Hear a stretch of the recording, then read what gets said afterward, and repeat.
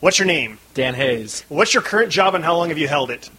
Twins beat writer for The Athletic in about 7 months. How many years have you covered Major League Baseball as a scribe, and how many teams? 12 years, 3 teams. What's your name? Matt Hurst. What's your current job and how long have you held it? I do PR for Amazon Web Services. I've been at Amazon for almost 2 years. Before leaving journalism, how many years did you cover baseball as a scribe and for what team? As a beat reporter for 4 years, covering the Angels, covered baseball probably for 7 years, multiple teams. Coming up on this edition of Life Around the Seams, we're talking baseball with former and current ball scribes, the stories behind the stories, getting into journalism, leaving journalism, the changing media landscape. Hopefully this will be funny or else it was a complete waste of our time. This is Life Around the Seams.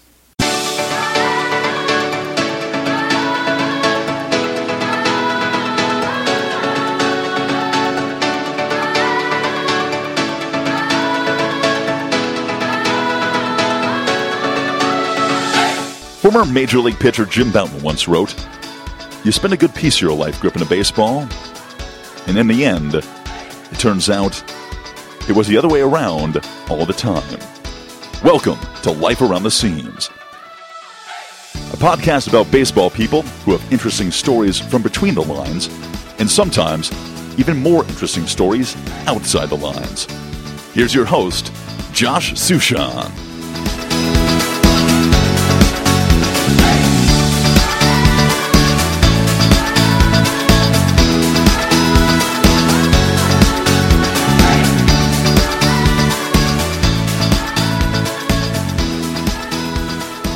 All right, fellas, so if my math is correct, the three of us have a combined 21 years of Major League Baseball as beat writers. If you count my time with the Dodgers as a radio quasi-beat reporter, that's 25. And I got 5 teams. The 5 from California, A's, Giants, Dodgers, Angels, Padres, and also the White Sox and the Twins. So 7 of the 30 teams, one of us has been around on a daily basis. All right, so my friend Beto Duran always says, get to the point right away, Suchan. So before we get to the point, explain where we are, Matt, and what we're doing. We are currently sitting in a hotel room in Columbia, South Carolina, the 4th straight year of our annual football weekend trip.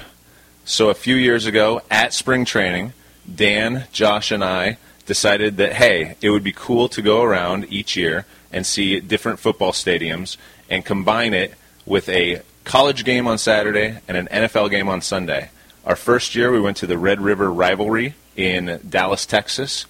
We had tickets to go to the Rangers-Blue Jays playoff game if we were going to pull off the trifecta, but we did not end up going. And we also hit the Cowboys-Patriots. The following year, we did Thursday Night Football in Lambeau, went up to Ann Arbor to be at the Big House and hit the Lions game. Last year we did University of Washington and the Seahawks, and this year we are doing South Carolina, and then on Sunday the Carolina Panthers. But before all that, we're going to record a podcast talking baseball. All right, I want to begin with this. Let me start with you, Matt, since you're holding the microphone. Give me your first, I can't believe I'm getting paid to do this moment. As a beat writer? Yeah.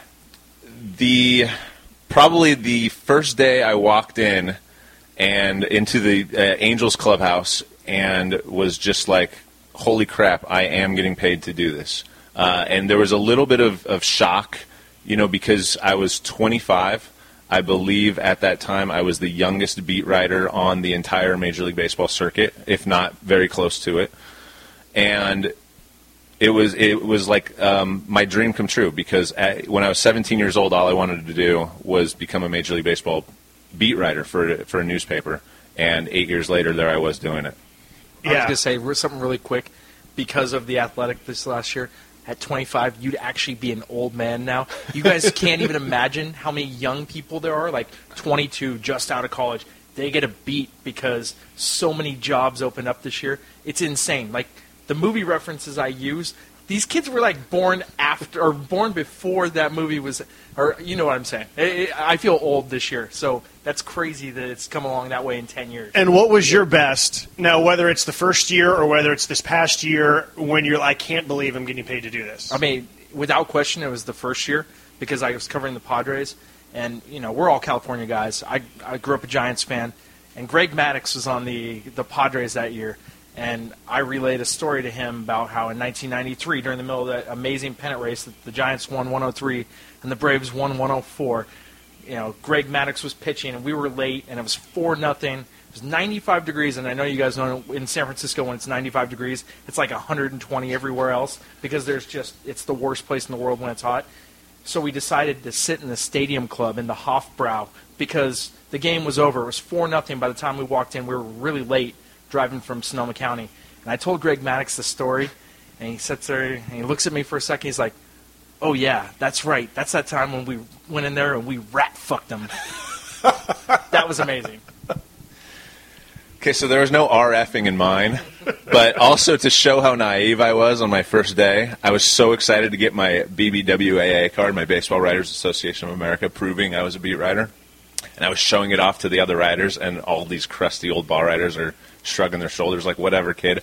I'm also in a button-down dress shirt and slacks, and everyone's in, like, jeans and tired Hawaiian shirts. And Very tired. Yeah, and I realized then that, okay, I guess I need to have a different mindset. I was certainly over the moon to be doing what I wanted to do. I think my all-time favorite moment was actually just a regular season trip. It was 2002, and the Giants went on a road trip to San Diego, New York, and Toronto. And San Diego was always exciting because back where I went to school, and I'm promoting my book about Barry Bonds, and I'm still doing a ton of media on all these trips. And Bonds hit another 500-foot home run at the old Jack Murphy Stadium. And then you go to New York, and it was Yankee Stadium, it was interleague, and Bonds hit one into orbit in that series as well in that one. Yeah, that was the one that off Ted Lilly. Yep, absolutely, upper deck, and it just disappeared. Yeah, and I remember going up there with Dan Brown from the Mercury News to interview the person who caught it. We thought that we'd be oh, okay, we're gonna get a cool quote. And the next thing I know, I turn around and there's 7 other scribes that are also trying to do the interview, and I'm like, this is the worst thing ever. All these poor people are just trying to watch a baseball game, and suddenly every writer from the Bay Area is trying to interview these guys in row 15 of the upper deck for where Bonds' home run landed. Segue on that story. About 2-3 days later, the Yankees were in San Diego playing the Padres. We went out to this bar downtown. It was brand new. Somehow they coerced Derek Jeter into opening the bar. My roommate... Wait, opening the bar? They paid him an appearance fee. Oh, okay. And he showed up with his entourage. My roommate makes his way over to Jeter about 20 minutes before we're leaving, around 12:31 a.m., and he says to Jeter, "Dude, that Barry Bonds home run the other day, what'd you think of it?" He went... And he mouths, "It went far." And it was like my roommate's peak of his life at that point. He was so excited that Derek Jeter said that to him. And then the third leg of the trip was Toronto. And I'm pretty sure that was the first time that I'd been to Toronto. And I remember taking, with Josh Rawitch, we took a bus and went to Niagara Falls one morning. And then we ended up in the bar where they filmed from Good Will Hunting, the scene where he says to the girl, he says to the guy, "Do you like apples? I got her number. How you like them apples?" And we go in there, and the bartender was super cool, and the World Cup is going on. And I mentioned how I'd read about this bar in this United magazine 2 years before, and I always wanted to go there. And he thinks that that's a cool story. And then he comes up to us at 2 a.m. and he said, "Hey, we're going to close the doors, but you guys can stay as long as you want. Your money's no good here." So we played Golden Tee and watched the World Cup with fans from Austria or whatever country was playing until 4 or 5 a.m. And then we went back the next day, and the bartender asked me, where are we going next? And I said, going back home. And he said, who are the Giants playing? This one I was covering the Giants. And I said, oh, it's interleague. The Giants are going to play the A's next. And he goes, "Hey, would you mind bringing something to Billy Koch, the A's closer at the time?" And I was like, "Yeah, sure, why not? I'll hand deliver some random item from this bartender in Toronto back to Billy Koch. Sure, what do you got?" So he hands me this package that's wrapped up, and I was like, okay, sounded like a good idea. Put it in my suitcase, take it across country lines or whatever. They didn't ask, did you pack your own bag? Have you received gifts from other people? They probably did ask those questions, and I probably lied. So then, now remember, I'm covering the Giants, so I show up the next day in the A's clubhouse, and I go up to Billy Koch, and I'm like, hey, my name's Josh. I work for the Oakland Tribune. And he's like, yeah. And I go, I have something for you from this bartender in Toronto. And his eyes light up. He's, "Oh, yeah, I love that guy." So I thought, okay, this is pretty safe. And so I hand him, and it was basically just like a picture frame that this guy had like cut out of a newspaper and wrote like some funny lines on. So anyways, I remember just like handing that to Billy Koch going, wow, what a surreal world that this bartender in Toronto just gave me something to give to Billy Koch. But I was just thinking back on San Diego, Yankee Stadium, Toronto, and I was like, oh my goodness, I got paid to do this. That's, honestly, you mentioned that. The first thing I think of is, damn, that's a hell of a road trip. Right? And this would be a great topic for a different podcast. Like, ideal road trips. What would your, like, best 3 cities be for a 10-day trip where you don't have to tire yourself out so much because you're out every night? Not every night. Sorry, Mom, if you're listening. There were certainly cities when you traveled where you're like, this is a sleep city.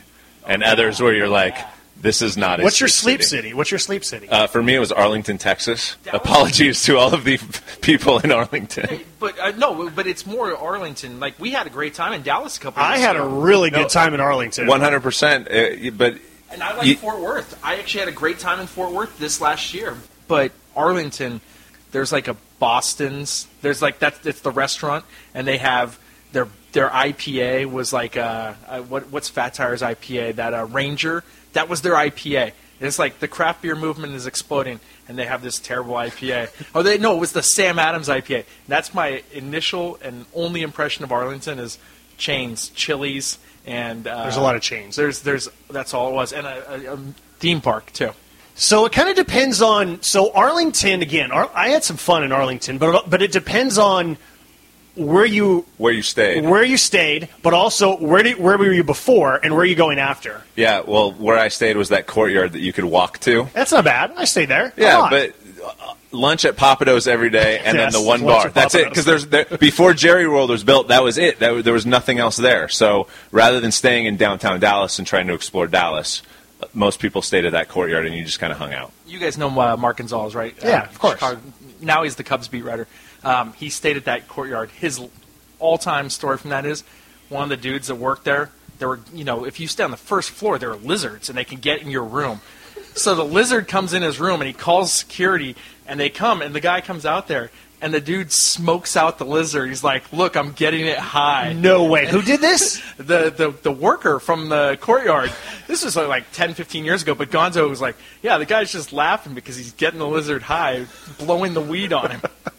I'm sure this is exactly what you envisioned with this podcast. Yes, it's going to swimmingly Sorry, I'm a no so holds far. barred guest. So. Yes, it's going swimmingly. All right, so let's take it for a different turn. Now, you can't use this next question, Matt, about why you left. But give me the, I can't believe I'm doing this. What is wrong with my life? That's a good one. Maybe a Toronto. You mean what's wrong with my life? Like, why am I unhappy, potentially? Sure, anything. Sure. So, one, getting to Detroit 1 year, staying in downtown Detroit, which is still sketchy, or last time I was there it was, and walking into my hotel room, and to get my key, there's bulletproof glass on the registration counter. And I did not leave my room other than to go to the ballpark. I was freaked out. That's one. The Riverside Press Enterprise spared no expense to make sure I that have you were several safe on of the road. those, but that one's the most telling. Also, when I went next door to get food and I got a salad and they put slices of American cheese on it. Like Velveeta? Like that you would put on a hamburger. Okay. On a All right. salad. Okay. Like a full or cut No, up? like a full. They didn't even rip it. Okay, so the second is in Toronto, covering an 18-inning 2-1 slugfest between the Angels and the Blue Jays, and was needing to check out of the hotel to catch an early flight to New York the next day. So as the game gets to the 8th inning, it was moving very fast. It was a pitcher's duel, and thinking, great, I'm going to get 6 hours of sleep and go to New York and hit the ground running. It'll be fun. It'll be fine. Last 18 innings, did not sleep a wink because by the time I got to my hotel room, I had to go catch a flight and didn't sleep. It's like an hour flight. Landed, and my girlfriend at the time, who's now my wife, flew red-eye to come hang out in New York with me for that series. And she's dead tired because she didn't sleep on the flight, and you just had two zombies walking around New York. And I had to go cover a game that next day. So that was kind of the whole, hey, this is glamorous, but it's not. I always go back to 9/11. 9/11 was mine when I'll never forget the Sunday before, Bonds hits 3 home runs at Coors Field, 61, 62, 63. And I remember thinking, he's going to break this record, and I need to write a book about it. And I remember being on the phone with my friend, Eric Winter, and he said, if you write it, I'll figure out a way to publish it. So now September 10th was an off day in Houston. I remember flying in and starting to think about, okay, I've never written a book. How am I going to do this? And then the next morning, I get a phone call, and it's Nick Peters from the Sacramento Bee. And Nick says, kid, turn on the TV. The world's coming to an end. Where were you guys? In Houston. Wow. And I was at this Marriott that was right next to a hospital in Houston, so there was already ambulances that were constantly bringing people to the hospital, not because it was anything to do with 9/11, but because they were just sick. And being in Houston, all the games were canceled for an entire week, and not being able to leave, and I remember, what do you do? So you lean on the older, more experienced writers, and they say you go to the team hotel and you got to get something. And going there and trying to but really? So the Giants game got canceled, big deal, right? But we got to file some sort of story. I don't even remember what the sports page looked like the next day. But I remember in those 3 or 4 days, I already knew that baseball, look, we just work in the toy department. But I remember in those 3 or 4 days just going what's the point? What is the point of what we do? What's the point of writing? I know this got really depressing in a hurry. Did you have to file every day during the I'm pretty sure that I filed something every day. But I remember writing a story about phrases that we use in ball writing or in baseball. He hit a bomb. Right. Is it really appropriate to say he hit a bomb? Or that right fielder threw a missile home. And I was like, what am I really doing with my life, right? When all these things are going on in the real world and I'm writing about Barry Bonds' bombs that he's hitting. And I remember just being really uncomfortable thinking, I don't know if I'm really comfortable with what I'm doing with my life right now. But I got over it, clearly. Yeah, there's not a ton of times I've questioned it, although I would say maybe yesterday, driving. Explain your day yesterday. Yeah, Wednesday I got word that they were going to hire a manager, the Twins. You guys know baseball doesn't allow for news to be broken on days of games. So the Thursday, during the World Series, so on the Thursday, that's the day off. That's your window. So Wednesday, the Twins hired their manager, Rocco Baldelli. Got word probably around 4 o'clock. Knowing then that I had to be at Minneapolis and I live in Chicago for this job, by the way. People should probably know that. It's a 405-mile drive. The story makes a lot more sense now. Yeah, it does. It's a 405-mile drive, but it's actually other than being in Chicago at the start and being in Minneapolis at the end, there's no major cities. There's no traffic spots. So once you're on the road, it's a 6-hour drive max every time. It's great. It's not that bad. But, knowing at 4 o'clock, I got to be up there on Thursday, not knowing when yet, and then I got tipped off, all right, probably early afternoon. Well, I suck at mornings. So, that's why we do this job pretty much. It's nights. You like sleeping in. It's a good job if you like to sleep till 9 o'clock in the morning or 10 o'clock in the morning. So I decided at 11 o'clock at night on Wednesday to drive. By the way, you would not like minor league baseball. Continue. Oh, yes. No, I know. Buses would suck.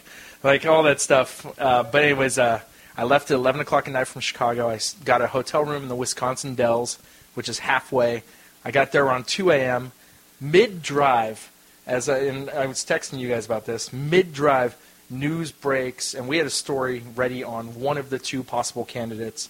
The other candidate, we had a bunch of background work done, but I hadn't written it yet. The story broke that the other candidate was getting it. So I have this 1,000-word story on one candidate, and I have about 100 words on the other candidate. So I pull into the Dells at 2 a.m.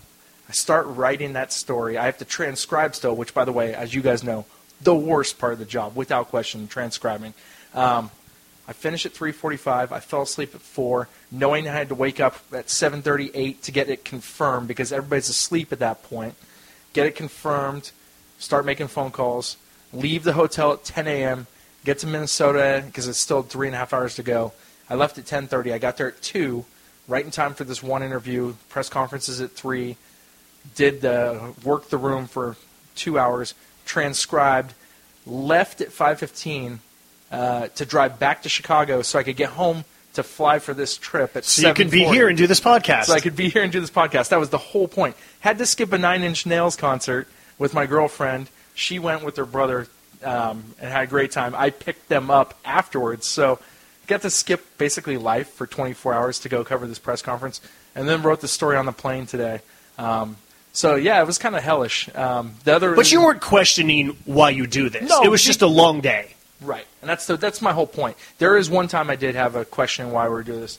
We were in Baltimore when the riots happened a couple years ago. I woke up and National Guard was surrounding my hotel. They closed the game down as the Freddie Gray when that went down. It was the week of his funeral, which was like a week or two after, and they'd had some stuff over the weekend that actually affected Camden Yards. I think the restaurant there got the glass windows shattered during a game, and they were really worried that fans would be hurt. So on Monday, the funeral happens, and all of a sudden at 5 o'clock, helicopters are everywhere. You can smell smoke. They cancel the game right then and there. We get sent home. Like the police at the ballpark are telling us, run to your hotel. Go back. There's a curfew in the town. Wake up the next day. There's like 100 National Guard vehicles. I'm a heavy sleeper, but I still woke up at like 8:30 to these loud engines, and all of a sudden, there's dudes with machine guns right outside my hotel, and it was the most surreal 3 days. I mean, I hadn't been in San Diego at that point for 5 or 6 years, and San Diego TV is calling me because they see me tweeting about it. The station I was an intern at, they're like, hey, would you go on the live? And I'm like, why? I'm a sports reporter, but with the game with no fans, and it felt so weird to be at an event like that when real life is happening around you. Tell us something about the game with no fans that we didn't previously know. I mean, it was just a surreal, weird experience. The minute the White Sox gave up 6 runs in the first inning, and you guys know what getaway day is like, or you guys know what the last day of spring training's like, where everybody just wants to get out of there. The minute it was 6-0, it went on fast forward, and it was the fastest game, and it was the oddest, worst experience I've ever had at a game, because there's all these like social cues that you get from being at a game, and the rhythm of a game, it's all based on the buzz of the crowd and cheering, booing. And instead, you're just sitting. They had a 7th-inning stretch. Caleb Joseph, the Orioles catcher, went over and faked waving to fans and signing autographs and stuff like that. Flipped the ball to a fan in the crowd and stuff. The coolest moment of it, we're about 10 feet below the press level is 10 feet below the announcers' booths. And when Chris Davis hit his 3-run homer, Gary Thorne's voice comes booming down from above, and everybody in the press box hears it, and we're just dying because it's so loud and laughing. I worked at Comcast at the time. Apparently later I found out from the broadcast that Hawk and Stone are doing their call right there, and you could hear Gary Thorne's voice through the wall, booming through in their broadcast. So it was just so surreal. I don't know if there's anything that I know that people don't know. It was just a weird experience in general, and I wouldn't want to do it again. Well, one more quick one, if I may. When Dan was talking about his drive from Chicago to Minneapolis, it reminded me also that me and Doug Padilla, who's still writing somewhat for ESPN, I believe, he was a beat writer as well. We missed our connection from Tampa Bay to Minneapolis. We were stuck in Chicago, and they couldn't get us on a flight until 4 p.m. the next day, which, as you guys know, you need to be at the ballpark by then. So he and I rented a car and drove through the middle of the night from Chicago to Minneapolis to get to the ballpark. And you're driving, like Dan was saying, there's not a whole lot there. You're driving through darkness. We picked up some random dude. He's sitting in the back seat. No way. You picked up No, not like a hitchhiker. A guy who also missed the connection. Oh, okay. And he was all jacked at the Chicago airport. He's like, I'm going to get coffee and I'll drive. And he got this huge thing of Starbucks. He was asleep in 20 minutes. Some traveler. So just another dude on the flight. Who's on our flight or who missed the connection. Okay. Yeah, and anyway, so you made a friend. Well, no, he slept the whole time. And I had to smell? Doug was driving, and I had to stay awake to keep him awake because it was, 11 p.m., and we rolled into Minneapolis as the sun's coming up, and we probably got, 4 hours of sleep, and then you had to go cover a game. But you filed. Of course I did. But you filed on time. Hit the deadline. These all sound like such hashtag 21st century problems, right? Okay, so I'm going to steal this next topic from your employer, Mr. Dan Hayes. Richard Deitch, very good media reporter, did a series, I think it was a couple of weeks ago, and he had various people describe the worst team that they covered. Now, it could be because their one-loss record was terrible. It could just be because they were in over their head. They didn't know what they're doing. Some chose a team that was very successful but just had a bunch of personalities that were just not fun to be around. So it's pretty open-ended about what is the worst team that you covered? And so, Dan, since you have 12 years, what is the worst team that you covered? You've got mostly the Padres. You got, 5 years Padres, 6 years White Sox? Correct me here. 5 years, 5.5 Padres, 5.5 White Sox, 1 Twins. Okay. So what team are you going to throw under the bus for the worst team that you covered? I'll throw in the caveat that my dad was, sick at the time. He had prostate cancer. He was fine afterwards. But the 2008 Padres lost 99 games. And that summer, that was the year that the economy started to crash. So we stopped traveling in April. So this is my second year on the beat. And all of a sudden, the boss is like, you can't travel anymore, except to L.A. I'm like, oh, thanks. This is awesome. So you take away all my fun. I missed, because we stopped traveling the next year, I missed a no-hitter. Never seen a no-hitter still in 12 years. Still pissed about that one. But the 99 losses. 99-08 Padres was, miserable the whole way. Trevor Hoffman, who was one of the greatest guys to cover, didn't have a very good season. It ended up being his last year with the Padres. They were boring offense, worst offense I've ever seen, because Petco Park plays so big. It's always going to be a 3-2 game. Well, all of a sudden they're losing 5-2 and 7-2. The defense fell apart. Jim Edmonds replaced. They put him in center field. They brought him in, and by the way, if baseball was analytically inclined then, the way that they are now, Jim Edmonds wouldn't even have been on a field anymore, let alone center field at Petco Park, because he was 37. And his body was broken down. They took Mike Cameron. They let Mike Cameron go as a free agent. And they went from a dude who could cover multiple, the entire outfield, to a guy who covered about a third of it. And, if you're at Petco Park and giving up hits like that right and left, it was just a miserable, dragged-on season. And I didn't know how to handle it because it was the year before the Padres went to game 163, and they were a good team. And all of a sudden, I'm just covering this terrible team that nobody wants to read about. My bosses are trying to tell me to write a different way, and I'm still brand new at this, and I had no idea how to do it. 12 years later, I am so well versed in covering bad teams. I think that my worst one was 2011 Dodgers. Either 2010 or 2011. They kind of blend together. So 2010 was the year that Frank and Jamie McCourt are going through the divorce. And 2011 is the year that Frank has already bought out Jamie at this point, but the team, he's struggling to make payment, every 15 days or whatever it is that the checks come out. Major League Baseball had to assign somebody to oversee what the Dodgers were doing. Now, I wore a lot of different hats, one of which was co-hosting postgame Dodger Talk. So you have all of these Dodgers fans who are furious because the team's terrible, because they do not have the money to go sign players. 2010 was Joe Torre's last year, and that started to get awkward toward the end. 2011 was Don Mattingly's first year. There was an unofficial boycott that's going on in the stands.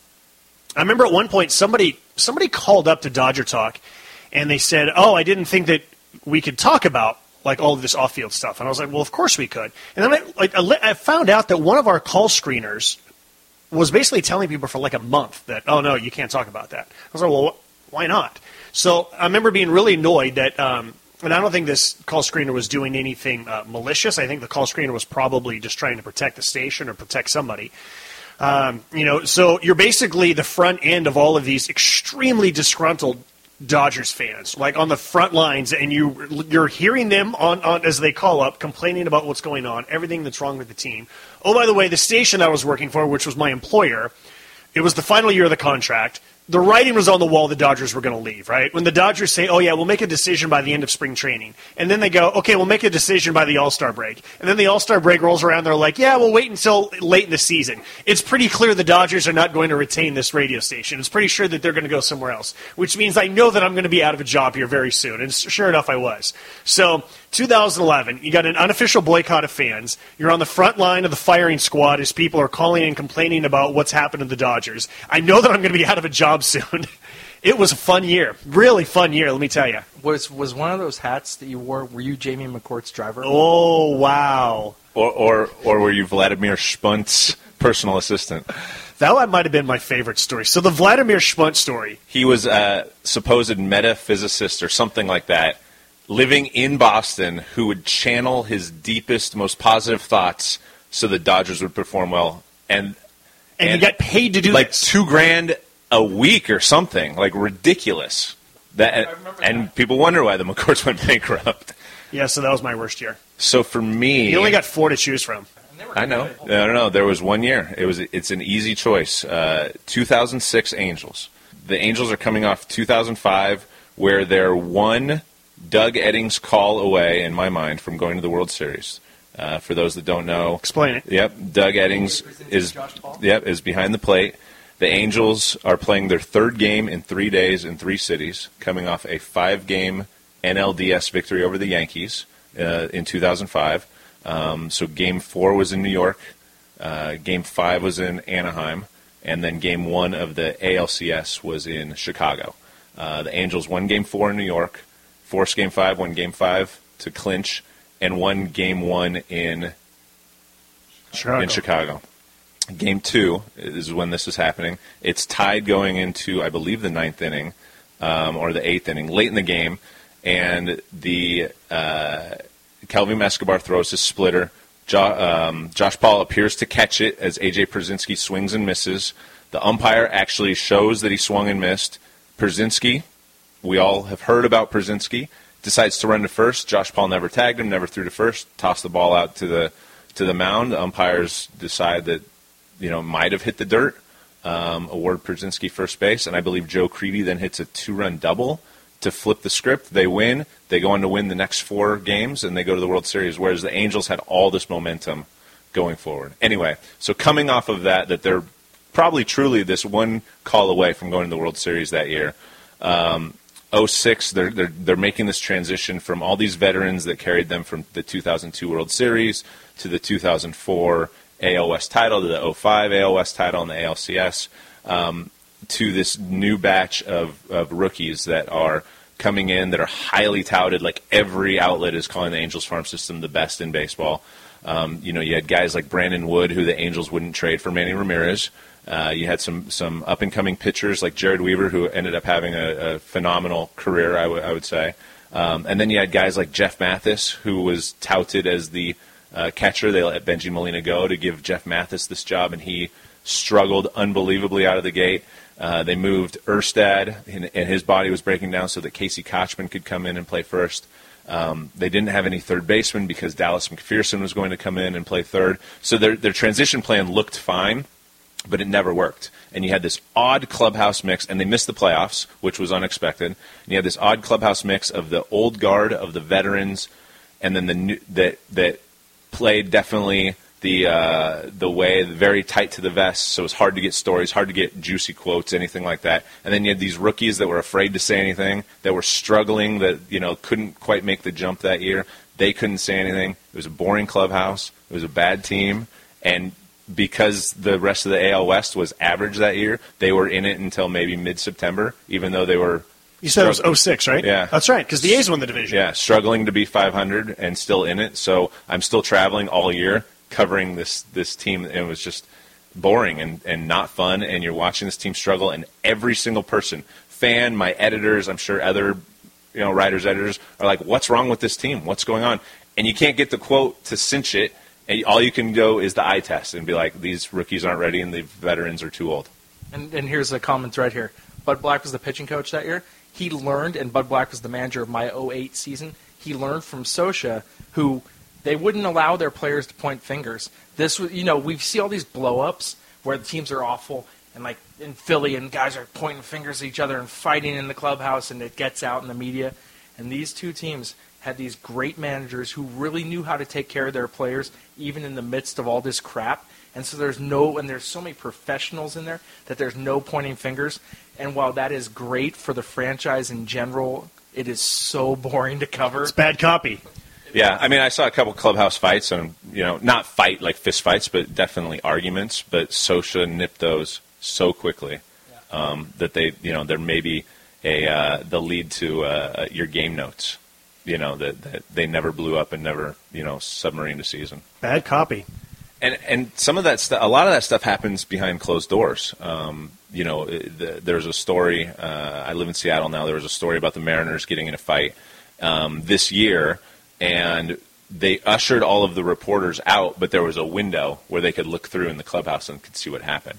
And I think that's part of, like, a lot of that stuff happens when the clubhouse is shut down. It used to be when I was doing it 45 minutes before first pitch. I don't know if that's still the same. It's way different now. Now access is get in at 3:30. You have clubhouse until they hit the field at batting practice at 4:20, 4:25. That's your access till post game. Okay, so it used to be 3:30 BP, and then the clubhouse was open for another half an hour or so. You had already gotten most of your notes and information, but I would sit in the clubhouse in case something happened, because you never know, right? And you don't want to get beat when the clubhouse is open by other guys that are just doing their job. So I would sit in there. But I think when the clubhouse closes, is probably when a lot of this stuff goes down. Like, these guys are smart enough to know not to do it in front of everybody. So one of the first days that I was working, not as a beat writer, but covering a local product who was trying to make the Dodgers, his name was Joe Thurston. I was working at the Vallejo Times-Herald. Lefty reliever? No, second baseman, left-handed hitting second baseman. Close. Okay. You got left. And he got left behind in spring training because he couldn't win the job. Okay. You like that? Here we go. Anyway, so I go in to try to get this kid's story, and I have one of those paper press passes for the day, and I didn't know any of the rules. And I walk in, and it's after the clubhouse has been closed, but the attendant apparently let me in, and Andy Ashby rips me a new one, is yelling. He pops up out of his chair in San Francisco at AT&T, comes running over to me. What the... Pick a word. Are you doing in here? You got to get out of here. It's 45 minutes before the game. The clubhouse is closed. Get out of here, you so-and-so. And I looked at Joe and I said, I guess I'll talk to you later. Okay, so that story reminds me of one of my favorite Barry Bonds stories. With Barry Bonds, he was so difficult to get him going. But then once he started, you couldn't get him to shut up. Okay? So this is Cincinnati. This was Old Riverfront Stadium. It was right after I'd written the book about him, so this would have been 2002 after a 73 home run season. And I had gotten some quotes or whatever, and then at that point, you kind of turned off the microphone and you've put the notepad away, but you're still just kind of chit-chatting about different things. And the next thing you know, we start talking about this and that, and at this point, I'm just kind of nodding, saying, I'm really not contributing to the conversation. Barry's just on a roll. We're talking about Japan. We're talking about, like, food in Japan. We're talking about everything that you can imagine. I remember looking at the clock multiple times going, okay, the clubhouse is closed. Like, I shouldn't be in here. We're past the 45-minute mark, right? Okay, now we're 40 minutes in first pitch, and I'm still in here. Now it's 35 minutes of first pitch. And you can see guys are in uniform, and people are looking at me. Now, nobody said anything because I was with Barry, right? And again, it's not like I was interviewing him. It's not like I was, like, contributing to the conversation. Like, Barry was just on a roll. He had a captive audience. Next thing I know, it's like 30 minutes before first pitch, and I'm still in there. And I was kind of like, Barry, I think I should be leaving about now. And he, like, looks at the clock, and he's like, oh, yeah, we'll finish this later. We never finished it. Okay. We never finished it later. But it was one of those times that it was really uncomfortable because the people are looking at me like, what is going on? But nobody kicked me out again because I was with Barry. I only have 2 experiences with him. I was there for the Hank Aaron tying homer in San Diego. But in spring training, I was doing a Dave Roberts feature because he was a San Diego guy. Was Bloom good at getting him going at all times? Barry Bloom is who you're referring to. I think that Barry Bloom was good at getting Barry Bonds going. I think that Bob Nightingale was good at getting Barry Bonds going. But I think even for those two guys, you knew the first minute was going to be painful. The first 5 seconds was going to be the most awkward 5 seconds of your life. The next 15 seconds was going to be awkward. Like with every second, it got more awkward because it wasn't getting better, but then sometimes after like 30 to 45 seconds, that was it. You were done with Barry. And then sometimes it would be a minute or two, and then sometimes it would be 4 or 5 minutes. And a lot of his answers would just be shrug the shoulders and not say anything and just try to dismiss you and try to get people to go away. But then there would be a certain point in the interview, once Barry flipped the switch, then it was unbelievable. And so that's what you're trying to get to. And that was the challenge because Barry had a way of just looking at you and just making you feel like, go away, leave me alone. But then once you got him going, it was incredible copy. And that was the biggest challenge because, let's face it, Barry could be intimidating. Barry could be very intimidating. And there were certain days when it didn't matter what you said, what you tried, you were not going to get anything out of him. And you had to recognize, okay, it's not happening today. I need to just put my head between my legs and walk away. And then that's like the moment of shame, right? I try to get Barry to talk. he strung me along for a couple of minutes. Now I'm leaving, and it's the total walk of shame. It's the reporter walk of shame. And then there's other days when, and especially if you're trying to get a one-on-one with Barry, now everyone starts to lean. They start to move in a little bit closer, right? Because no one wants to get beat. No one wants to interrupt your one-on-one, but you can just feel the presence of more and more reporters coming over, trying to get closer in case he says something. And then, oh man, yeah, I could do an hour about interviewing Barry, but that just became really awkward. But then, again, once you broke him down and you got him going, it was amazing. Did you have something else you wanted to add about this? All right. So one of the things that teams will arrange, whether it's in spring training or the end of the season, they arrange a beat writer dinner with the manager or with the general manager. All of these are off the record, at least they're supposed to be off the record. So you sit around, you basically just eat and you tell stories and you talk. And I'm wondering if there's, I definitely want to know about what it's like watching Mike Scioscia eat, number one. But I'm also just kind of curious if there's any awkward, funny moments when it's supposed to be off the record and things just get different. So, to answer the first part of your question about Mike Scioscia, it is breathtaking. To watch him eat. Yes. I'll give you an example, not from the annual spring training dinner we would have, but in spring training, he had probably a 6-inch sub, after the game on his desk. And rather than taking the time, and I got to say, I respect Mike Scioscia. I grew up a Dodgers fan. I loved him as a player. I really enjoyed covering him as a manager. I'm not crapping on him. I really like him. He's been nothing but good to me as a writer, and even when I've seen him a couple of times after my career as a writer. It's just he likes to eat. And he had this 6-inch sub, and rather than taking the time to open the bread, put the mustard on the bread, close it back up, maybe even the knife to smooth it out, he treated it like you might treat a burrito with salsa, and he just covered the outside, and that thing was gone in probably 4 bites, no joke.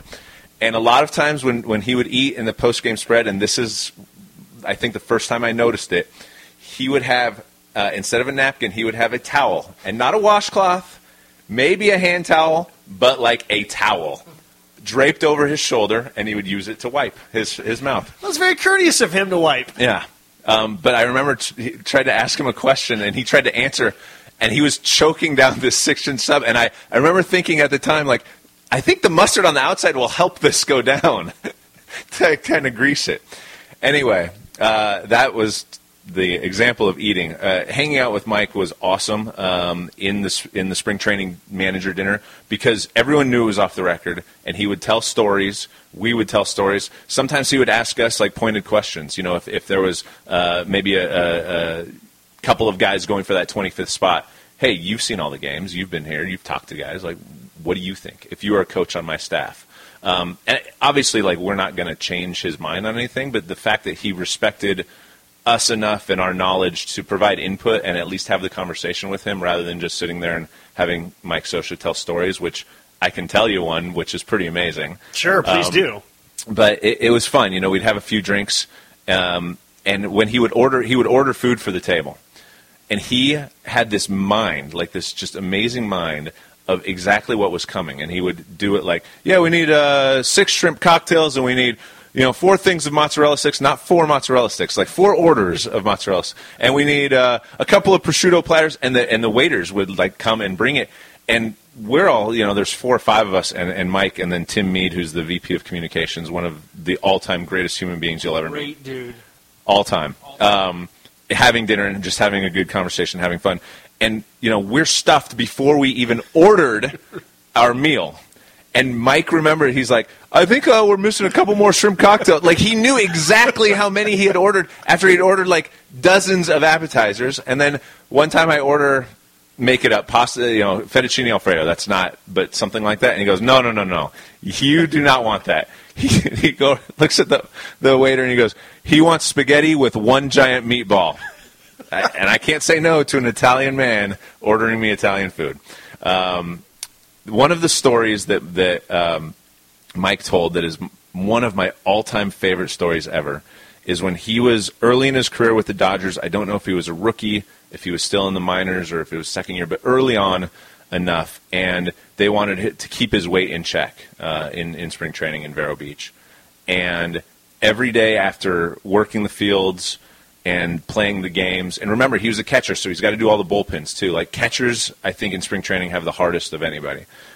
After all of that, they wanted him to get on a stationary bike and ride a set amount of miles each day.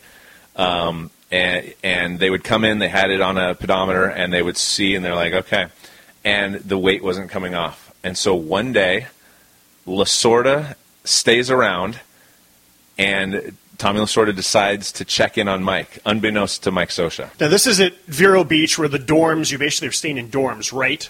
At Dodger Town, which is totally different than what they do now. Correct, yeah. So, they would have Scioscia, stay behind to bike, and I think everyone else went back to their dorms, right? The was mostly empty. But Tommy's, noticing, he's not losing the weight he should be.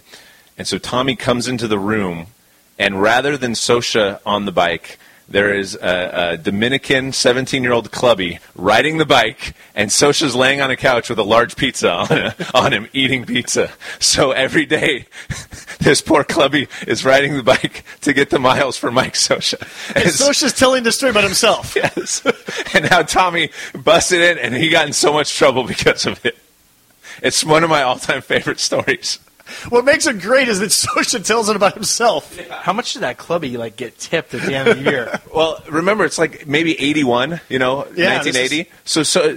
And he's young, he's 17, he's from a foreign country, I don't know, $20, make it up, but not as much as you'd think, right? Totally. And just the image of Mike laying on the couch with a large pizza every day because he's dead tired from doing all these bullpens, the games, the workouts that catchers have, I get it. But, eating, just housing a pizza and having another kid ride the stationary bike to get the miles, I can totally picture it.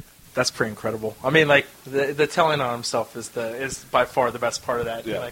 That's amazing because you don't get a whole lot of that. I've only had one manager dinner. Really? In my 12 years. Bud Black wouldn't do that? I think we always tried to do it. Maybe there was one or two, but sometimes it would happen in my break when I was at home. But I can only remember one. It was with Rick Renneria, who in his manager sessions is very minimal on details. He just doesn't get into a lot of stuff. So it was kind of cool to go to dinner with him. We went, it was 3 years ago, and we went to Scottsdale, and we went out and a couple margaritas, and his wife was there. Just some random stuff that we didn't know about him. I've heard some really cool stories because he is very much behind the scenes. There's this, Bud Black tells this story about how they call him Ricky Loco because he'll go and he's like, we're going out tonight, we're doing this. And this guy is so, I love him. He's one of the best human beings, and his manager sessions are boring. So I would love to have met this, Ricky Loco. And I tried to bring it up with him one time, and he laughed at me, and he was like, no, you're not getting that. So we get him at dinner one night, and it was just kind of cool to see him button down a little bit. And he told us, when he was out of baseball and he was trying to support his family, he was a carpenter for a couple of years. This is the mid-'90s after his baseball career has ended, and he's not sure he wants to go into coaching because his kids are still young. And so he's talking about building houses and being an electrician and stuff like that, and how he almost cut off his finger one time. And that's how he decided to get back into coaching because he'd had a series of injuries around these construction jobs. And he was like, yeah, this is done. I'm done with this. I almost lost my finger. And he goes back into it. And so it was more that. It wasn't anything like I said, I've only had one, and we didn't get to the point where we got any old stories. He did tell us that, he was a first-round pick in 1980, I want to say, and he didn't realize that he got a signing bonus, and he and his wife had just gotten married, and he's 18. They didn't realize that the club was going to pay for his plane ticket to spring training.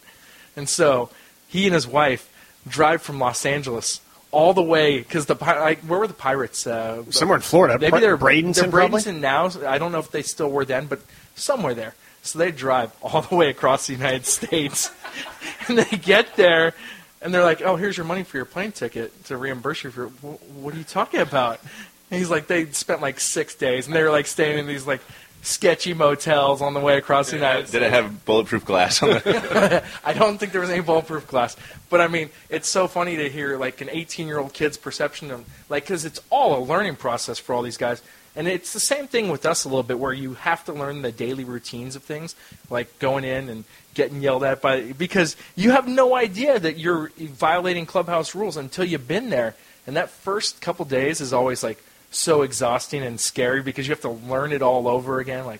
this was my third team this year, and you have to learn the routine of the new team. And it's really easy. It's not that big of a deal, but the first 2 weeks meeting new players and starting over yet again, like I was going to bed every night and falling asleep easily, and I don't fall asleep easy at all. It's kind of funny. So I could, like, you can relate to an 18-year-old kid that drives across the United States right. his first spring training and doesn't know that the team was going to fly him. All right, I got two. First one would have been when I covered the Giants, so I know it wasn't the first year, so it was either 2001, 2002, or 2003. And Brian Sabian basically sat at one end of the table, and Ned Colletti sat at the other end of the table. Ned was the assistant GM, Brian was the GM then, and I was kind of in the middle. So I want to say there's probably like 6 to 8 writers, and Sabian is telling George Steinbrenner stories at one end of the table, and Ned Colletti is telling Harry Carey stories at the other end of the table. And both, I think it's safe, it's okay to say this, Brian and Ned, they both had like 1 or 2 pops in them, so they're feeling good and they've got a captive audience, and you know that's the whole point of like these spring training sessions, right? Where you just kind of like relax and you can. And again, it's all off the record. And I don't even know if I remember like the details of a lot of the stories, but I remember just sitting in the middle and just thinking, okay, with one ear I'm hearing these hilarious George Steinbrenner stories, and with the other ear I'm hearing like these hilarious Harry Carey stories. And so I'm kind of like leaning one direction, leaning the other way to see, because I don't want to miss out on either one of those. So that one was cool. And then there was an awkward one. I'm not going to say the reporter's name, but it was with the Oakland A's and one of the former A's owners, Steve Schott. Steve Schott comes and takes everyone out, and it's a very fancy meal at some steakhouse, and people are probably overserved. And one of the reporters and Steve Schott like started screaming at each other, and it was over like how Ken Maka was treated as the manager. Like they started screaming at each other, and said reporter got up and left and did not return. Just like kind of got up to like go to the bathroom or something like that, and basically never returned. And so things got pretty awkward. Fortunately, we all got home safe with taxis. This was before Uber and Lyft. We got home safe. And I remember seeing Steve Schott the next day. And I was not involved in this other than like being kind of in the middle and hearing the screaming going back and forth. And Steve Schott said something like, last night was fun, huh? I was like, yeah, it was definitely a memorable night. And he's like, no, that's okay. I'm glad that we kind of got it out there. You know, sometimes you got to really let people know where you stand. And I was like, all right, well, that's cool. He's not going to hold a grudge or anything. But I remember thinking, I don't know if we're ever going to do one of these dinners again with Steve Schott based on what just happened tonight. Yeah, the dinners are kind of what helps make it, bearable, because you have that opportunity. And I'm not talking about like a fancy food, or the chance to have a few drinks on the owner's tab. It's kind of breaking down the walls that are naturally built between media, players, manager, and really just getting the opportunity to show that you're a person and they are too, and that's what I enjoy about them. So Dan, Matt and I don't do this in the major leagues. Matt's totally out of journalism now, but do other teams still do this, or is that like a dying breed? The whole go out with the manager, or go out with the GM, or go out with the owner for dinner in spring training? I think it's a little bit hit and miss. I think that it's starting to go away a little bit, and that is unfortunate because it is really cool when they can see that you're just a regular person. And I told you guys that story earlier today about how Kevin Towers, rest in peace, went up to the suite with like 12 of us at the GM meetings one night and was telling stories and got to hear us tell stories. And we're all drinking beers, and all of a sudden it's like 3:30 in the morning, and it was amazing. It was just a great experience because this guy who, he was always a great people person. I mean, he's an amazing people person. So he liked reporters. He liked getting down and dirty and drinking a few beers and talking. Like, he's the guy that would make trades on cocktail napkins, that kind of stuff. The stuff we used to hear about. Nothing that baseball's gone so far away from that. For Ted Williams. Exactly. But it was like he knew. He got to see these guys and got to see them just letting loose and having a good time. And, I guarantee you that if someone wanted to go up and talk to him from that point on and he recognized you from that, you were in good. And that kind of stuff helps. It really is, like Matt was saying, breaking down barriers because there is such this. You're the media. You're going to report on our faults. You're going to report on every little detail of our days. And are you really a human in there, or are you sort of this robot that's programmed to do this stuff? And the humanity needs to be there because you're around people 162 games. Obviously, no reporters around for 162, but you're around for about 120 days of season, plus you're around for 40 in spring training or so. I mean, you're with those guys almost half the year, and stuff needs to be, there needs to be that, like, that side where people know you can just walk up and BS with them, and they don't need to be on their tiptoes at all times around you, because that's how you foster relationships and get guys comfortable with you, and then you get the good stories to report about because they're comfortable talking to you.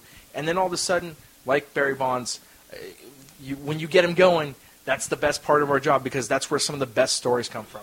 All right, so that's going to go ahead, Matt. You got something? No, I was just going to double down on that and say, or if you saw players out at a bar, right? You're in the same city. You're kind of staying not at the same, well, at least for me, not at the same hotel. Let's hope not. Yeah, but nearby enough. You see them, and you'd have a drink or two, and everything was like off the record, right? It was the opportunity to show, oh, well, yeah, okay, this guy drinks the same beer as I do, or he's got a wife or family at home, and it's like you're not that much different, except that they can throw a ball 95 miles an hour, and you can't. Okay, so I wanted to go into stories behind stories of either how you got a scoop or how you missed a story. And so I'm going to go first with a couple while you guys rack your brains about what you can and can't tell about how you got a story or how you missed out on a story. So one I've got is when Eric Burns was traded from the A's to the Rockies. And it happened during the All-Star break. And it's the third and final day before the All-Star break. The A's have an optional workout. And I remember I need to file some type of look-ahead preview story toward this, coming out of the All-Star break. And I remember thinking, I got no quotes. I've got nothing. So, I'm kind of, I guess you could say I didn't do a very good job going into the All-Star break of gathering enough quotes that I had something. And the A's have an optional workout. And so I go out to the ballpark, and Eric Burns is there, and a couple of other people are there. And I see Billy Beane, and I see David Forst, and I see Ken Maka, and a number of, you could just tell that, something's going on, right?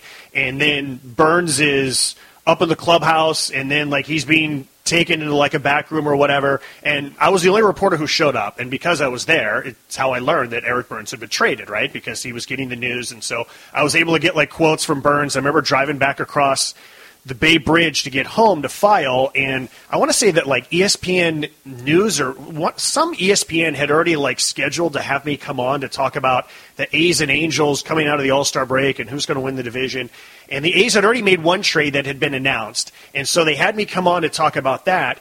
That was where they got Jay Payton in a trade from Payton was from the Red Sox, and they said, so how does Jay Payton fit in the A's outfield? And I said, well, there's actually another trade that's going to be announced very soon, that Eric Burns is going to the Rockies.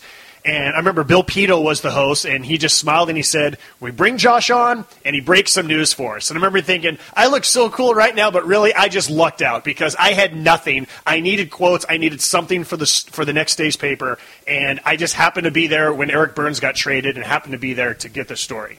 It's a very similar experience. Chris Sale, when he got his team-friendly contract a couple years ago, there had been talk that there were extension talks going on during spring training.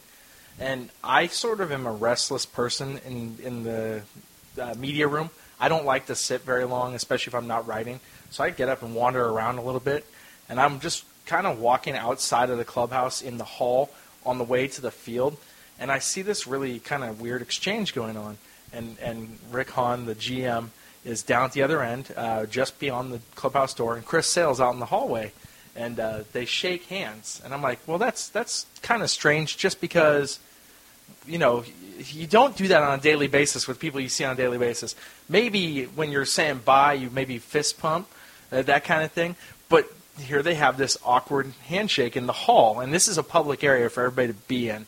And then I hear Sale say as I'm walking by, and I'm pretending not to pay attention, but I am totally looking out of the corner of my eye, walking by, and I'm sure they know it, but Sale says, well, is Jerry going to be here then? And Jerry Reinsdorf is the owner. And I'm like, no way, this is really weird. So what I did was I kept it quiet to myself. I did not let anybody know, and we had a day off the next day. And that's actually when Sale went to the doctor to get his MRI, because obviously when you sign a guy to an extension, they give you a full MRI and all that stuff just to make sure your health is intact and stuff like that. So I knew if I waited until our access was done to publish the story, then nobody else was going to have it. Now, this was a total calculated risk, But the White Sox do not like giving that kind of stuff away. So I knew if I could just hang for a couple hours. What I did was I went back in the clubhouse, and I went up to Sale, and I was like, hey, man, what's going on with your extension talks? Is there anything done there? He's like, no, not really. There's nothing I can really talk about. And he didn't blow me off. Like, he didn't really deny it necessarily. He just wouldn't give me anything on it. But I figured out enough, put two and two together, and I said, Chris Sale is close to signing an extension. Now, here's the thing. I tried to text Kenny Williams. I tried to text Rick Hahn about it. And I want to say Rick Hahn's text back to me was, you're going on a fishing expedition, and I'm not going with you. And so, like, I just had to say something like, talks have – I can't remember how I reported it, but I basically made it look like it was very close to happening. And, of course, like 2 days later, it comes out, and, like, I think Bruce Levine got when it was finally done and the money for it. But it was so lucky because all I was doing was walking in the hall, being my normal restless self, and I just happened upon this really strange exchange. And I wonder if they've changed their protocol for it, like have the guy go upstairs instead to the GM's office instead. So I've got a spring training contract extension story, too, that's somewhat similar. Me and a bunch of the writers go in to talk to Billy Beane. He's just sitting at his desk in spring training. This was when they were in Phoenix at Phoenix Muni. And so he's behind the desk, and everyone is sort of in front, and I'm sort of at the side. And, people are asking him various questions about a number of different topics, and Eric Chavez's contract extension, we all knew that they were kind of working on something. And somebody asked Billy a question. I don't really care about it because I know that person's just doing a feature story, and I'm not going to, steal their quote or anything. So I'm kind of tuning out. And so I'm just kind of being curious and looking around like, okay, what's Billy got on his desk these days? What does he have, on the walls these days? Billy's always a very interesting person who's always reading lots of things, most of which have nothing to do with baseball.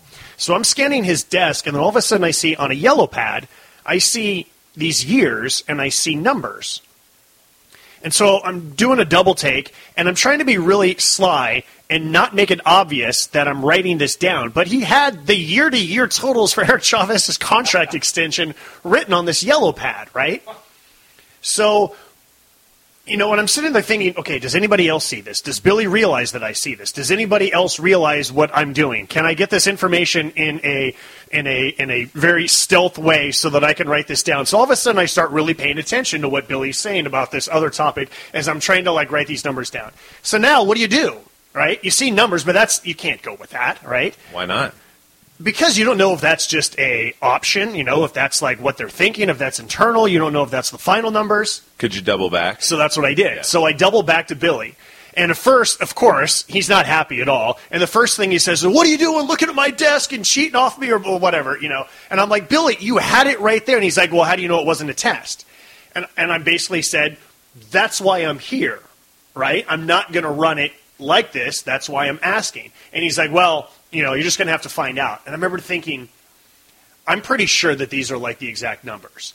But I can't, it's not enough, right? So then I go to the clubhouse to talk to Eric to see if Eric knows. And so I show him the numbers. And Eric's no filter, right? He's going to tell you everything. He doesn't know how to lie, which is why Eric was so much fun to cover and just such a good dude. And so I show him the numbers, and he looks at me like, really? That's what I'm going to get? Those are my numbers, right? He couldn't believe that was going to be his numbers. And he's like, is those really the numbers? I'm like, I don't know. That's what I'm trying to confirm for you. He's like, well, why don't you confirm it for me? So it's this back and forth thing about whether or not, the numbers are real. And then all of a sudden, of course, here comes Billy Beane walking around the corner as we're having this discussion, and it was totally the principal just walked in on you as you're doing something that you should not be doing. And so Billy looks at me and looks at Eric, and none of us can keep a straight poker face at all. And I'm just going, oh my goodness, this is hysterical, but at the same time, this could be really cool if I get this story. But ultimately, I still didn't feel like I had it. To me, that wasn't enough. Eric didn't know. Billy was coy about it. Eric's agent wasn't confirming it, and so as it turned out, honestly, I didn't end up going with it because I felt I probably ended up reporting something similar to what you said, Dan, earlier about the A's and Eric are close or whatever. There's been exchange of numbers or something like that, but I just felt like it wasn't enough because if one of those numbers was off, then it blows my credibility, right? That I have this. Not to mention there was still the ethical side of it's not like I was rummaging through Billy Bean's desk. It's not like I was in there when I was not supposed to be in there. But still, he had him written on this yellow pad, and it was pretty much staring right at me as I'm interviewing him along with the other scribes. Isn't this like a scene from The Departed? Like, doesn't it? It sounds arrest. I don't have anything around contract extensions, nothing major around trades. I have a couple things that I chased. I think like one thing actually that came to mind when I was texting with Dan before we all got together. Dan was trying, as he mentioned earlier, trying to figure out who the Twins' next manager was going to be.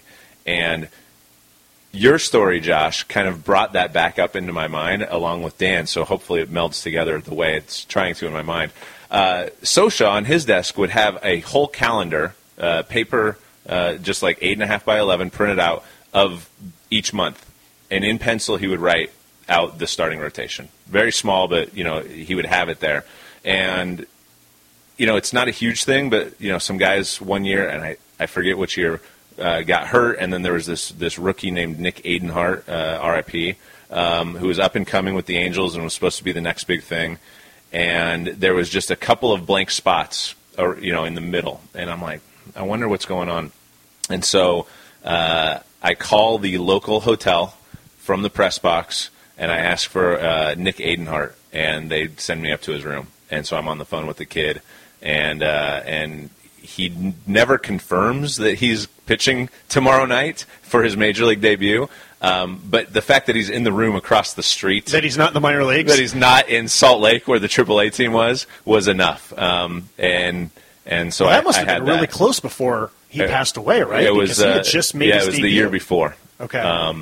And then the next year, I think 2009 is when he passed away, and I was off the beat. So it must have been 2008. Wow. I got some next level, pardon me, shit. This is amazing. So Matt's telling this story because the other night when I was trying to track down the Twins candidate, I called the hotel to see who it was, and we got through to one of the names, and it was like, oh my God, this is going to be the guy. Well, I talked to somebody else in the organization the next day, and he said, do you think that was a plant? And I'm like, no, that's just crazy. That is absolute crazy talk. And he's like, actually, no, because this one other guy was trying to figure out what was going on, and I talked to him, and he asked about the other candidate, and he got through to their room. So the Twins potentially put out all three of their candidates' names at the hotel. We didn't try the third one, but two people got the same idea, and somehow this one guy was in the middle and heard from two of us that we thought it was the other guy because we got through to the room. And I'm just sitting there going, wow, my mind is blown. I was stunned when I heard this story yesterday. And they're not using aliases. They're using their real names. Right, and players, obviously, by the way, that would be another good topic. Some of the best aliases you've ever seen. Mm-hmm. But these guys, they weren't using aliases, and they were using real names. And I certainly got through to the coach that I thought was going to get the job. And that's partly why I wrote this 1,000-word story. And it was totally wrong. That was not published, though. It was not. No, right. We had it ready to go for when we got it confirmed. And, we were trying to get it confirmed, but it just, there were so many things at play. I knew I wasn't going to get it confirmed most likely. And, man, I'm glad. Do you ever save a story like that for posterity later? I have it on my computer. I don't know that I will really track it down. What's funny is I was really pleased with it because the quotes. I'll just go ahead and say who it was. It was Brandon Hyde, who I thought was getting it at one point. He's the Cubs bench coach. There were some really cool parts. The guy I'm from Rohnert Park, which is Sonoma County. So was Brandon Hyde in the hotel room, or had the Twins sent up the Twins, all three names? We believe the Twins just set up the names because it doesn't sound like he was there. Wouldn't that suck if he's there and then they're like, no, it's not you? Well, and actually the reason why I know he wasn't there was because the Twins said yesterday that they were down in Florida and picked up Rocco Baldelli on the private plane. And so there was a team of them down there and flew him back up. So maybe what happened is they set up all three names at the hotel in case somebody was checking in, and whatever way they decided to go, that person had a room. But I thought it was Hyde, and Hyde is, I'm from Rohnert Park, Sonoma County. Hyde's from a rival high school of mine, 10 miles away, Montgomery High School. So we had a really cool conversation the day before, just going over, just kind of meeting and greeting each other. And it was a 5-minute conversation, realizing the same people that we knew, and it was really cool. And So that leads, I go further down the road, and I talk to a couple Cubs people and get some amazing quotes from people within the organization about how good of a guy this would be. Now, at that point, I had no idea it was going to be him. That phone call to the hotel was way later than that. But I was just kind of excited because Hyde was maybe getting this job, and this Sonoma County guy was going to be the manager of the Twins, 2,000 miles away. Here are two Sonoma County guys there, and it was kind of a cool idea. And then it didn't happen. But, like, that story, I was so pleased with it. Like, I don't use the word sing about that copy sings, but I just liked how the transitions and the quotes, like, because when you have good quotes, that really is what makes the story. It's not your words. And sure, there's some cool stuff you can do, but it's always the people and them talking. Like, I had some great quotes from people, and it was really depressing not to be able to use that story. And for a while, I kept my game story about the Giants winning Game 6 of the 2002 World Series and winning their first World Series championship in San Francisco. Why do you go there right now? Do you want me in the fetal position? So I had that story written, and then once Scott Spezio hit the 3-run home run, I realized I better start writing a second version of the story just in case. And indeed, that's the story that ended up getting published since the Angels won the game. And I held on to that story of the Giants winning the World Series for a long time. And then when that computer died, like that story and like all the others died with it. And but it was kind of cool to look back on that story that did not publish. You know what's funny is that takes me back because when you first knew me, you knew me as Fanboy Dan. Yes. I was not. You're pretty much still Fanboy in some ways. Hey, I'm like, if it's the Warriors, sure, I don't care. But like back then, it was like I was at San Diego State. I had no reason to like not be a fan. So I was I ran into Sush at Dodger Stadium, going up he was going up the escalator or down the escalator to do interviews, and we were going up. I remember we did an interview when because both of us went to San Diego State. He got us press passes to the second day of the season, and we went and did a book story on the Barry Bonds book, and like me and my assistant sports editor Mike Klitzing interviewing from the stands, but we were both fanboys, like sitting in the press box, and we did a good job keeping it under wraps because we were pretty professional, but at the same time we were so like tickled like to be at AT&T Park for the second game of the year, and that was only 16 years ago, but yeah, lots changed.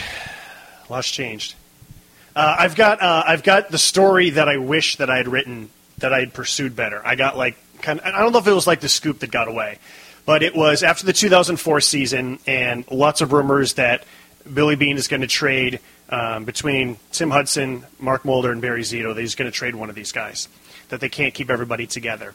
And Tim Hudson ends up getting traded. And so when you guys are on a conference call, were you guys like fast enough typers where you could type up like quotes? Yeah, I was. Were you able to do that? I suck. Okay. All right. So I was pretty good at being able to type up, so I'm on the conference call and I'm just typing away. Instead of taking notes, I'm typing it up because I think I'm faster at typing. So I file my story, and the next day I'm talking to my sports editor about, okay, we need to do a follow-up story, right? Tim Hudson's been traded. So I'm going back through like the quotes that I have to see like what I didn't use and what else, and we're kind of kicking around like what story to do on the follow-up. And I look back at the quotes from Billy, and at one point he said something like, when you're talking about trading these guys, something else. And I remember just looking and seeing like, wait a minute. He said guys. He said multiple. He said plural.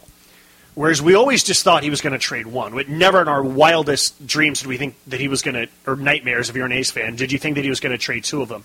And I remember just thinking, did I type this wrong?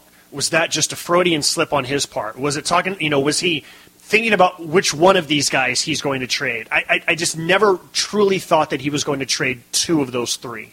And so I remember talking to my sports editor, and we decided to do just a follow-up piece about who are the prospects that the A's are getting. And so that ended up being like the next day follow-up story. And then sure enough, the day after that, he trades Mark Mulder to the Cardinals. And I remember thinking like, gosh, I should have followed up on that, right? I should have. Now, even if I had followed up, what are you going to do? The A's have so few people in their organization, right? It's Billy and it's David Force, and that's pretty much it. So you try one or both of them, and they probably wouldn't have said anything anyways. But you never know. Maybe they would have tipped you off in some way. Or maybe I could have found it somewhere else. And the other part that I remember being so mad about, it was close to Christmas, and like my family wants me to go up into like the mountains of Northern California where there's like no cell phone service. It's like dial up on AOL is like the only way to get any information. So number one, I'm furious at myself that I did not follow up on this potential little clue that I had, and now I'm stuck in the remote mountains of Northern California trying to file this story about Mark Mulder getting traded. Now the A's have traded 2 of their 3 aces in a 72-hour stretch. Like, what is going on in this organization? They just missed out on the playoffs. Giambi's gone, Tejada's gone, Johnny Damon's gone, Jason Isringhausen's gone, and now Hudson's gone and Mulder's gone, and I'm like, I feel like I got my hands tied behind my back and trying to like file this story and write this story properly. So the lesson of this story is follow up on your instinct and don't go to the remote mountains whenever you're trying to make sure that you have cell phone service and internet service or wherever you go when you're trying to chase a story. Or South Carolina the day after the manager gets hired. Right. So, you got anything to add to that? No. No? I mean, I can talk about a story that never came to fruition. Yeah, that's what we're doing. We're talking about our biggest failures because I don't want to just constantly pat ourselves on the back about, oh, I got this story. Aren't I such a great reporter? You also got to be humble. Well, so the Angels gave a fairly large contract to Gary Matthews Jr., and in his first spring training came out that he had ordered some, what do they call it these days? HGH, performance-enhancing drugs? Yeah, performance-enhancing drugs. I was thinking IEDs, and that's wrong. That's a war term. Anyway, and it comes out that he had ordered these, and it ticked Artie Moreno, the owner of the Angels, off so much that he was trying to void the contract. And, Gary Matthews played that entire year as the Angels center fielder, but in the offseason, they signed Torrey Hunter. And so all the questions are, who's going to play center field? You're paying both of these guys a ton of money. And obviously, if Torrey Hunter's available and you have the opportunity, you're going to sign him. He's an all-star. He's a great player. But you had already supposedly taken care of your center field situation. I think Artie wanted to get Torrey and was still angry at Gary Matthews Jr. So the Angels in the offseason are hosting a charity golf event in some posh country club in Orange County. And so I drive out there knowing that Gary Matthews Jr. is on the ticket, and no one's talked to him. And a lot of us had good relationships with Gary. He's a good guy. Was very honest in how he talked about things, except for that. The PEDs, not this part. And so he wouldn't return anybody's calls or texts in the offseason. The Angels have now signed another center fielder. But he was going to be at this charity golf event. So I drive out there, and I'm in the parking lot. And at that time, I knew all the cars that the other beat writers were driving, and none of them were like Mercedes or BMWs. So it's pretty easy in that parking lot to pick out if they were there or not. They weren't. My Toyota truck was the only non-Range Rover. Yeah. And I'm like, sweet, I'm going to get this. And it's a cloudy day, the marine layer's in. And I'm like, they're still going to play golf. So I walk into the lobby. I'm like, I'm here for the Angels golf event, not to play. I'm media. Can I just hang out here and see who comes through? All of a sudden, and I'm there early knowing people have to show up. All of a sudden, 7:30 a.m., 8 o'clock, it starts raining, and they cancel the thing. And I never got the chance to have the scoop of what Gary Matthews, or even that he said, I'm not talking about it until spring training. Nobody else would have had it, never had that. So in spring training comes along, and Matthews' locker in the clubhouse is right next to the door that you just stand in front of. And I think that's probably why we had good relationships, is because you're standing there, and he's, in his locker, and you just chit-chat. It's, everyone knows it's just chit-chat. It's off the record, kind of like you with Barry Bonds. So I guess I'm like holding resentment that this right. that the one day it rains in Southern California, it washed out this golf tournament. And so Gary's like, all right, hey guys, I'm here, let's talk. And instead of the whole chit chat, how's your off season? I'm like, what do you think of the Torrey Hunter signing? Right. And he's like, oh, we're going there right off the bat, huh? Okay. And he didn't give us anything juicy. Do you think you would have gotten anything juicy from him at that golf tournament, or do you think you would have gotten, what are you doing at this golf tournament? Honestly, I don't know. I think probably not. But I at least would have had the story that he, said something or refused to comment, and something the other guys didn't. And I think, as we all know as beat writers, whether you love the guys that you're competing with or you hate them, there is that amount of, I still want to beat you because I'm writing for, my job is for this outlet. It's not to be necessarily great friends with my competition. I was very fortunate that the guys I was on the beat with were very cool. I'm still friends with a few of them to this day. This is 10 years after I was done. But we all wanted to beat each other, because that was the reason you got into being a writer, right, is to break news. So even if he had not said anything, I would have had something that nobody else did, and I ended up never filing a story like, hey, I couldn't write, like, I was here and it rained. Two things there. A, you just wanted credit. You just wanted your bosses to know you were there. You wanted a quote just to show the hustle. So here's why. Because the way that it worked out... Did you put in an expense report for this? I might have for mileage. Okay. But the way that it worked out at the Riverside Press Enterprise where I was is that all the writers, unless you were like an executive editor, everybody was on hourly pay and not salary. So a lot of... I don't know if it's still like this, but a lot of beat writers, because of the grind of the baseball season, you're starting in mid-February, and if your team's good, you're going till mid-October. And whether you're covering a game or not, you're still on. And then you have winter meetings, trades, all that stuff that happens. But a lot of times in the off-season, these writers would have off days. Like, you'd basically have paid vacation without using vacation days, right? And that's where you recharge your batteries, get ready for the next year, all that stuff. We didn't have that. So... I would burn a few vacation days or take a couple of like overtime days and take like a week off after the season. But then I'd start covering college football, high school football, college basketball, writing feature stories, things like that, because I still needed to get my hourly pay. I needed my money. So that was part of it too. Like, I'm going to go chase this, not only as the beat writer, but I need to put in 8 hours today. And so I told my editor, and he's like, man, I love your instincts. Like, way to go do it. And I think I worked like 4 hours. He goes, we'll give you credit for the 8, because if you had covered a golf tournament, you're going to be out there for sure. So it wasn't getting credit, Dan. It was getting a paycheck. All right, we're going to somewhat start to wrap this up, but I do want to get, since we've talked about earlier our humble beginnings in the industry, for Matt, your departure from the industry. When was the sign that you realized it's time to, you mentioned this was my dream job. I always wanted to cover Major League Baseball as a beat writer. When did you know it was time to leave? Probably when I thought I was 25 years old and I reached my dream job. What's next? Yeah, now what? A couple of things overall. I guess, I was pretty fortunate to see the writing on the wall maybe earlier than some, that newspapers were struggling in the years that I was there.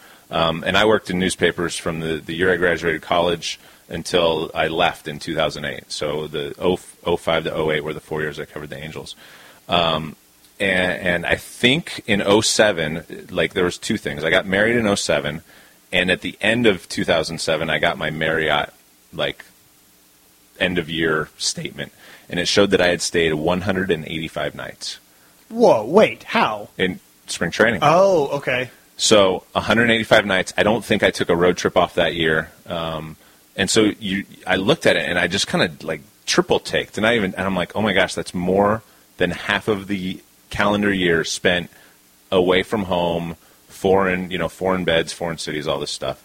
And just the travel grinds on you. We're talking about driving through the middle of the night from Chicago to Minneapolis and lack of sleep and all that stuff. And because I had gotten married and I'd seen a lot of, like, these older ball riders, that maybe were on their next marriage or weren't, they were missing their kid's first T-ball game or high school graduation or whatever because of the job. It just kind of hit me, like, all these things, like, newspapers are going away. Now what? I'm away from home and this family that I want to start more than I'm there. And it just kind of all came together. And then in 2008, our paper started offering buyouts, and I shocked the entire sports staff and sports editors when I said, I want one. And they're like, well, what are you going to do? Well, unbeknownst to most everybody except for my wife, myself, and my future boss, my wife and I both went to UC Santa Barbara. Santa Barbara is one of the best cities on earth, at least that I visited. We've always said we wanted to live back there, and just in conversation I had with longtime sports information director Bill Mahoney, he said he was having an opening coming up soon, and I said, would you ever consider me? And it was not about the job, it was about living in Santa Barbara, and did the interview, got offered, and the buyout happened, and like all these things within the course of like 6 months, from the Marriott to marriage to all this stuff, like, kind of happened. And I'm like, yeah, why not? Let's do it. And it wasn't like I was running away from this dream job or newspapers. I was just thinking, I need something else. I need something different. And it's led me on a fantastic career. And I loved the 4 years I was doing it. I'm so glad that I did it.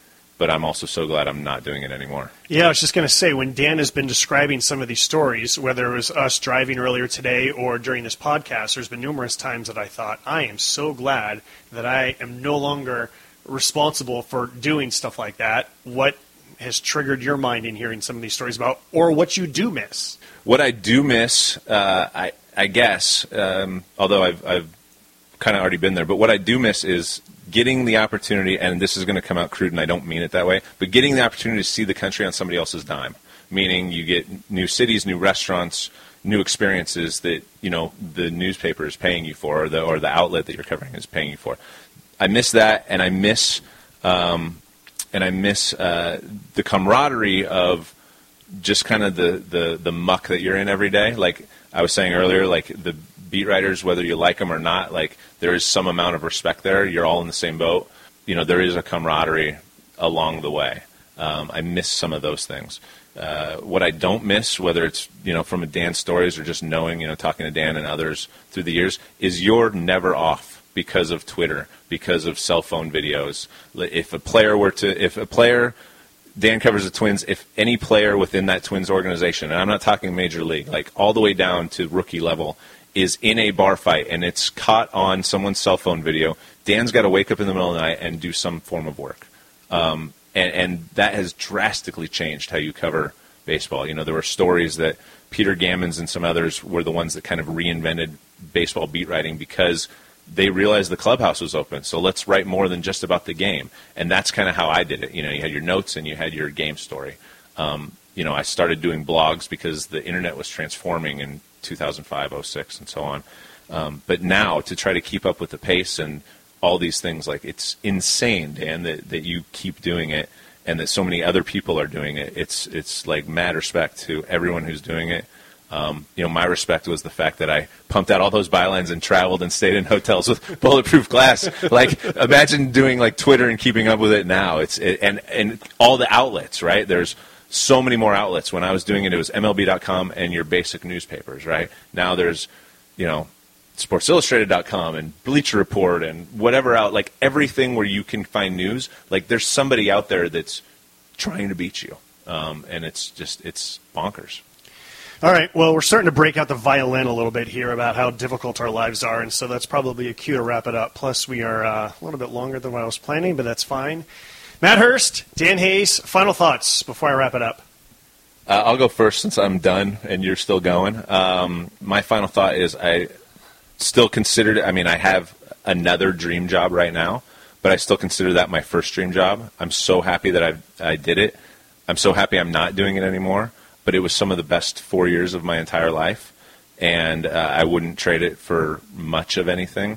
But I'm glad that I did it and glad that I've turned the page and I've carved out a completely different career and been lucky in a lot of ways. And I have this amazing relationship with my wife and kid, and I don't know that I would 100% if I was still a beat writer.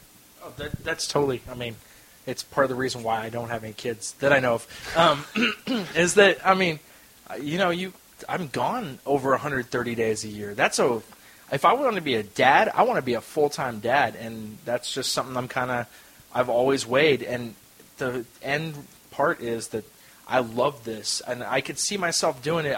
I would probably slow down a little, but I could see myself. I love travel so much that I'm on board with this, and you make so many friends through the years, and this is a perfect example right here. The three of us hanging out and doing these guys trips every year. Can we not do it during the World Series next year, maybe? But I could do this trip with about 6 different groups if I really had the time to do it in the off season. But you're kind of tired of traveling by that point, right? So it's you pick and choose your spots. But I do love that aspect of it, and I love being around sports. It's the live event is something everybody's watching, and being kind of an expert. And the reason I think I got into it was because I can get people comfortable and talking, and I want to tell their stories, and I love doing that. It's something that I feel like I still have the enthusiasm to do it, and it's even more so this last year working on my new job. I absolutely have been. It's reinvigorated me, and here I am commuting 400 miles to work every other week, which is insane. And when I tell people, they look at me like I'm insane, and yet I absolutely my job satisfaction is so much more right now doing this because we get to tell really cool stories, and it's been fun. That's Dan Hayes of The Athletic and Matt Hurst of Amazon. I'm Josh Sushan, and this is Life Around the Seams.